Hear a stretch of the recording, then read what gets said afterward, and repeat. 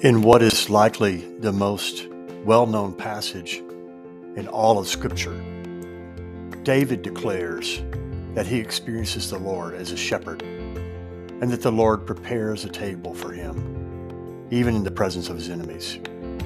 We explore in this short message today a bit about the cultural conditions and the biographical circumstances that really throw David's statement about the Lord and the table into bright relief.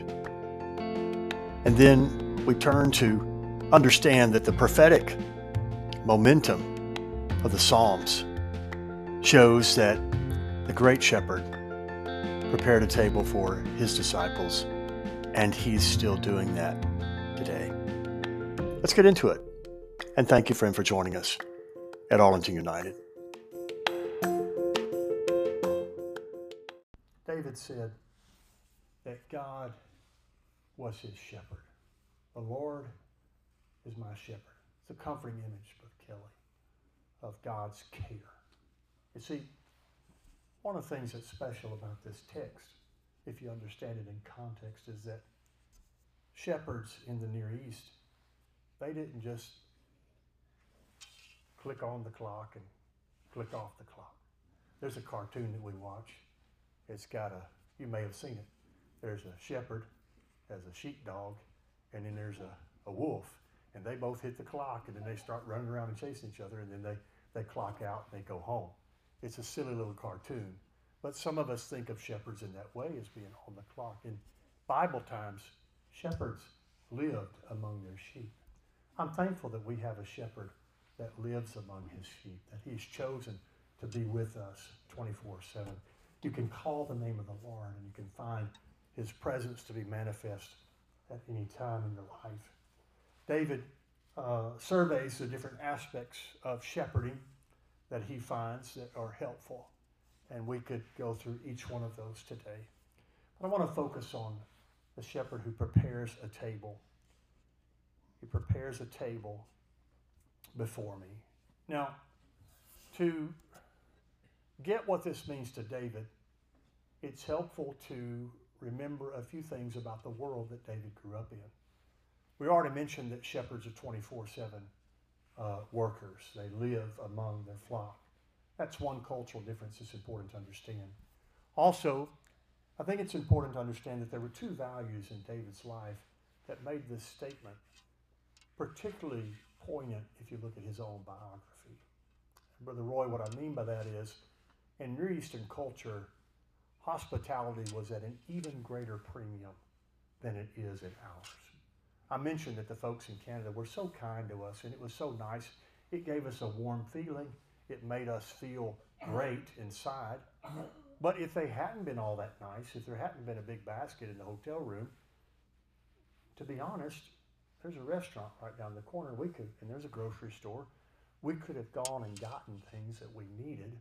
The hospitality was a wonderful Christian thing to do, but it wasn't necessary for our survival.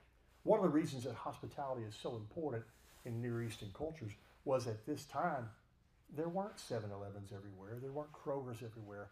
And in this culture, there was a wide variety of weather. It could be 110 degrees during the day, but 20 or 30 degrees at night, 40 degrees at night. And so you had to prepare almost for a lot of different types of extremes of weather.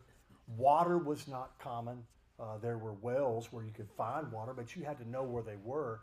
And so if you were traveling, hospitality was not the difference between having a nice journey and a not nice journey. Literally, it could be the difference between making your journey or failing. In other words, succumbing to the elements or dying. So hospitality was not a matter of graciousness so much as it was a matter of life and death. You read in Homer's Iliad or the Odyssey about this, how hospitality came to have such an outsized role in their culture that if you snubbed someone in hospitality, wars were fought over that kind of thing, because it was, just to use an illustration, if I were to just walk up to you and Martine just hit you in the face, well, y'all would see me get, well, it depends on how developed his self-control was. But if I'm going to pick on anybody, it's not going to be Martine. He's pretty big. But in our culture, that would be, we even have a saying, a slap in the face. Their hospitality was that way. And so hospitality was critically important. Another value that was important in David's culture, and again, you see this in Homer's Iliad and the Odyssey and other period pieces of the time in the Mediterranean basin, was the idea of reward for valiant fighting. If soldiers fought valiantly, there was no VA to assure their health care. There was no government programs to assist them when they were through the war.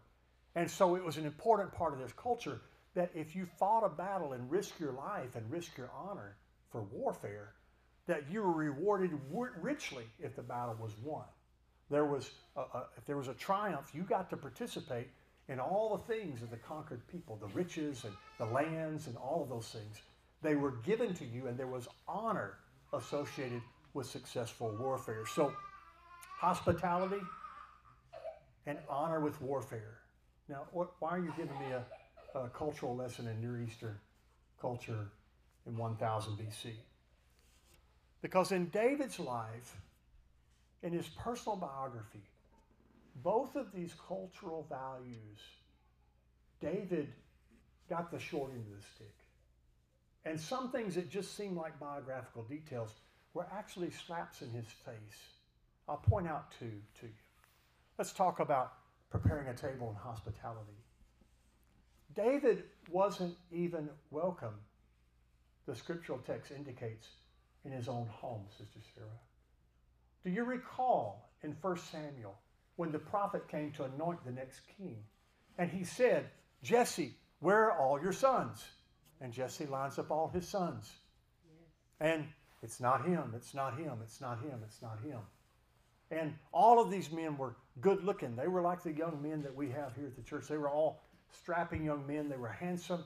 They appeared well before the prophet. And he thought, surely this will be the one. Surely this will be the one. You know the story. And finally, Samuel turns around to Jesse and he said, do you have any more sons?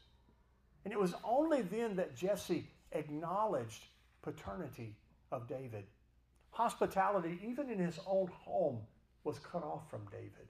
Yeah. Now, there is a clue in the text where it mentions that David was ruddy of countenance, sort of red-faced.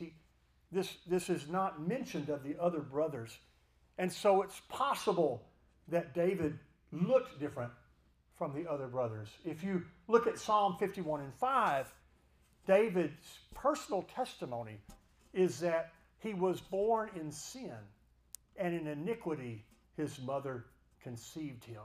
Many Old Testament scholars believe that based on these two texts, David was actually not a full-blooded son of Jesse, and that maybe he had a different father. Maybe he was a half-brother to the rest of his brothers. But for whatever reason, hospitality, even in his own home, was not extended to David, Brother Roy. Can you imagine? We've just come through the Thanksgiving holiday, and I want to be kind here, but I'll just make a statement. You're mature Christians. Holidays are not as joyous for every family as they would like for it to be. Sometimes there are tensions, and sometimes there are histories, and sometimes there's things that have happened that make holidays different for some families. Can you imagine in David's family not even being welcome in your own home? Put that against David's statement. He prepares a table before me. My shepherd prepares a table before me. See, it's not just I was hungry and my shepherd prepared for me. It's that the Lord was making up a severe deficit that was felt in David's life. And in the context of shepherding, what he's cluing us into is that what his own biologic family failed to provide, David found in the Lord, because a table was prepared for him. The welcome, the home feeling, the unconditional acceptance and love, and the feeling that I can always go home. It's one definition of home. Home is where you go when you got nowhere else to go, and they have to take you in. That's a really good definition of home. And David found that not with Jesse, but he did find that with the Lord. How many are thankful that the Lord prepares a table before us? Secondly, in honor, David was the only one, and 1 Samuel 17 is such a famous story that it may be the most famous story. David and Goliath is used across cultures to represent an unfair fight where the little guy wins. It's such an inspirational story that sometimes we can lose the understanding of how dangerous for David that it was. And then here's Saul. Saul, who stood head and shoulders above everybody else. He was kind of Victor, I can't say his last name, it starts with a W, he's 7'4". Brother Mark knows how to say it. That big tall guy, that was kind of Saul. He was no little fella. And yet this giant comes and you find Saul cowering in his tent. And then he says, "Hey, David, how'd you like to wear my armor?" And it's almost comical that David puts on this big armor and he's clunking around, and it looks like maybe Jude had put on Brother Corey's suit. Corey would be a big, strong guy. Can you imagine Jude trying to wear some body armor that Corey brought in here or that Martine brought in here? It just looked comical almost. But the implication from the story is that even at this moment, Saul appears to be scheming, because from a distance, Brother Mark, you couldn't have identified who was in that armor. And if David had been wearing Saul's armor and had brought down Goliath, Saul could have taken the credit. It's a fascinating story because you see from that moment on, Saul's interaction with David is so twisted. It's not wholesome. It's not right. And rather than honoring David and celebrating him, Saul's jealousy and his rage led him to even take a spear one day and try to pin David to the wall. Rather than having a feast in David's honor, in 1 Samuel you find that when they would feast on the new moon, that David's place is empty because he was fleeing the wrath of Saul. Saul. Jesse doesn't prepare a meal, and yet Saul doesn't prepare a banquet. David, the reluctant hero, the shepherd boy, the one who saves the nation, who later be king, can't find with his natural father, nor can he find with his national father the things that are owed him. He can't find the acceptance and the peace. He doesn't even get treated fairly, Sister Sarah. Can I just get you to be honest for just a moment? Is there anybody that's ever been treated unfairly? Ever? From time to time. David is your brother in arms. But David said, "You know what? My shepherd, my natural father didn't treat me right. My national father didn't give me my due. In fact, he tried to kill me because of jealousy. But my shepherd, he's prepared a table for me." Now, I just want to pivot for a moment and remind you that Psalms are sometimes prophecies. If you go back one Psalm from 23 to Psalm 22, it begins, my God, why have you forsaken me?" Does that sound familiar to you? It should. It was one of the 7 pronouncements that Jesus made from the cross. Now, there are many speculations as to exactly what Jesus was feeling and experiencing when he said that, and exactly why he said it. My personal belief is that Jesus was doing on the cross what he did in the entirety of his life. He prayed the Psalms as a Jewish person, and those were how he felt close to the presence of God. And so he was in a time of extreme distress. He began another prayer, and it began, my God, why have you forsaken me? But if you look through that psalm, It's prophetic of many things that happened to Jesus. It talks about them gambling for his vesture and his garments. That happened at the foot of the cross. It mentions in verse 14, I believe it is, of Psalm 22, that they have pierced my hands and my feet. That sounds familiar, doesn't it? Clearly, Psalm 22 is prophetic of the experience of Jesus. It begins in such tragedy. God, why have you forsaken me? It ends with three of the most powerful words in the scriptural witness. He has acted. He has acted.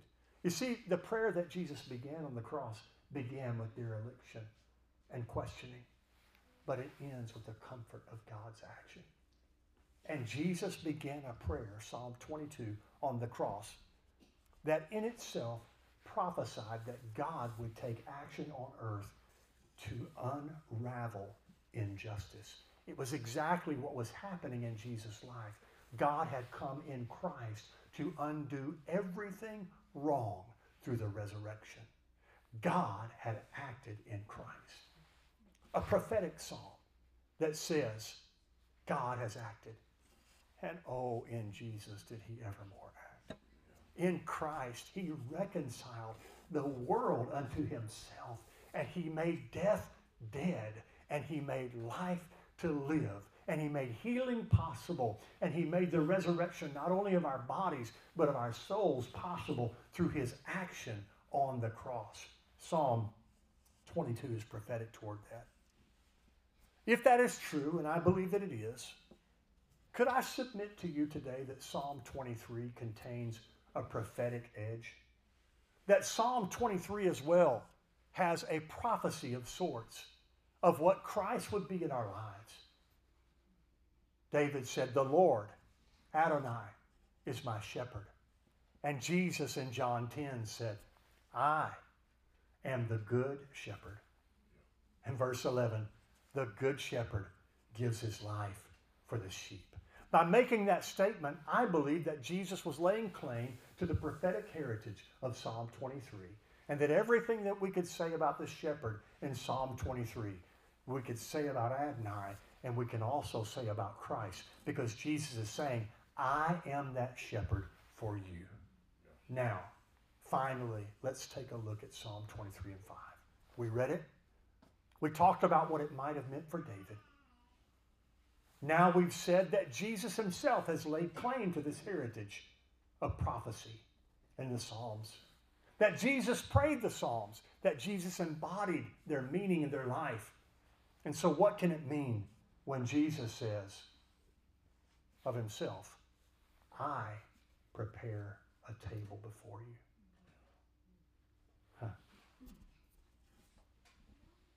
Well, the last night before his crucifixion, when he could have been doing anything, Jesus spent the time preparing a Passover meal for his disciples. And he prepared a meal for them. And in the middle of that meal, he lifted a cup and he said, this is the new covenant in my blood. And he lifted the bread and he said, this is my body, which is broken for you. On the third and last recorded appearance in the book of John, they had fished and fished and fished, and Jesus called out and he said, why don't you try the other side of the boat? And again, it's almost comical. It has this upside down quality of these fishermen who are experts. And then here's the carpenter from the shore, the architect, who says, hey, why don't you try that side? I think if I had been Peter and John and had been toiling, well, I don't know what I would have done. If I'd have known it was the Lord, Brother Jim, I hope I would have obeyed. But if it was just some guy on the beach, I think I would have said, hey, I know how to fish. You stay over there. I know what I'm doing here. But the Bible says there were 153 large fish, and the boat didn't even sink, and they got it in to the land. But there on the land, Jesus says three words, come and dine. And he made a little fire there, and he had some fish that were boiled. Where did he get those fish? These are questions I ask. I don't know if he just walked the water and said, hey, and they came out, or if he had his own net. I don't know, Phil, if he had some bait with him. I don't know. What I do know is, in his final appearance to his disciples, Jesus spread a table for them. Here's the principle. Whatever you lack in your family of origin, whatever you lack in your community, whatever you lack in your history, however you've been mistreated, however you've been done wrong, whatever lack there is in your life, whatever you need today, Jesus has a table. And he doesn't even have to wait until the victory is won, because he counts us in his own triumph. 2 Corinthians 2:14 says, he always causes us to triumph in Christ. And Romans 8:37 says, we are now more than conquerors. How can you be more than a conqueror? How can you be more than a conqueror? How does that even make sense? Can I submit to you that a conqueror only rules as long as his might rules? A conqueror only rules as long as his sword is the sharpest, and his arrows fly the truest, or his army is the greatest, or his strength is the most virile. That's not how we win, Scott. We win so long as Christ is on the throne. And he said in Matthew 28 and 18, all power in heaven and in earth is given unto me. We get to eat in the presence of our enemies. I mean, Judas is sitting there, and Jesus says, hey, boys, why don't we have something to eat and drink? The enemy is still afoot in our world, and Jesus says, I'm going to spread a table and make sure that my disciples have all that they need today. Would you stand with me? There's a Lord that's here today, and he has a table for you. He has a table that represents everything you need. He has a table that represents goodness. He has a table that represents sustenance. He has a table that represents peace. And he wants to give that to you today. Just a few moments, we're going to receive the elements. Young men, y'all can go. Phil and Eli and Chad. These young men are going to come and they're going to serve us. And we have some grape juice and some bread. Brother Kelly, thank you for making our unleavened bread today that we have. We appreciate that so much. If you haven't received communion with us before, Kelly's retired now, but he's a chef. And he makes us a loaf of unleavened bread that we break from. And we'll have that together. As we prepare to receive communion, I want to remind you that Jesus was not only meeting their physical needs that night, he was inaugurating a new covenant. Now, at our church, we have what we call an open communion table, in that if your conscience is clear before God and you desire to receive communion, you don't have to be a member of this church. You don't have to be a card-carrying member of any kind. You just have to have a clear conscience before the Lord. We leave that to you, between you and the Lord. But if you want to receive communion today, then we welcome you to the communion table. In the name of the Lord.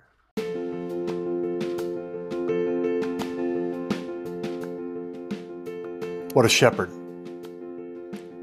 What a sacrifice. The table that he prepares is not a table with items that were bought cheaply or conveniently, but he has purchased this meal for us, this bread, this cup, with his own life. And Scripture teaches us that he did it gladly, anticipating the joy that was coming when he could prepare a table for his friends. He's counted you his friend today. Will you partake of his table? Will you take advantage of that wonderful opportunity to have your sins covered in his blood and to have fellowship with his body? Thank you, friend, for joining us at Arlington United.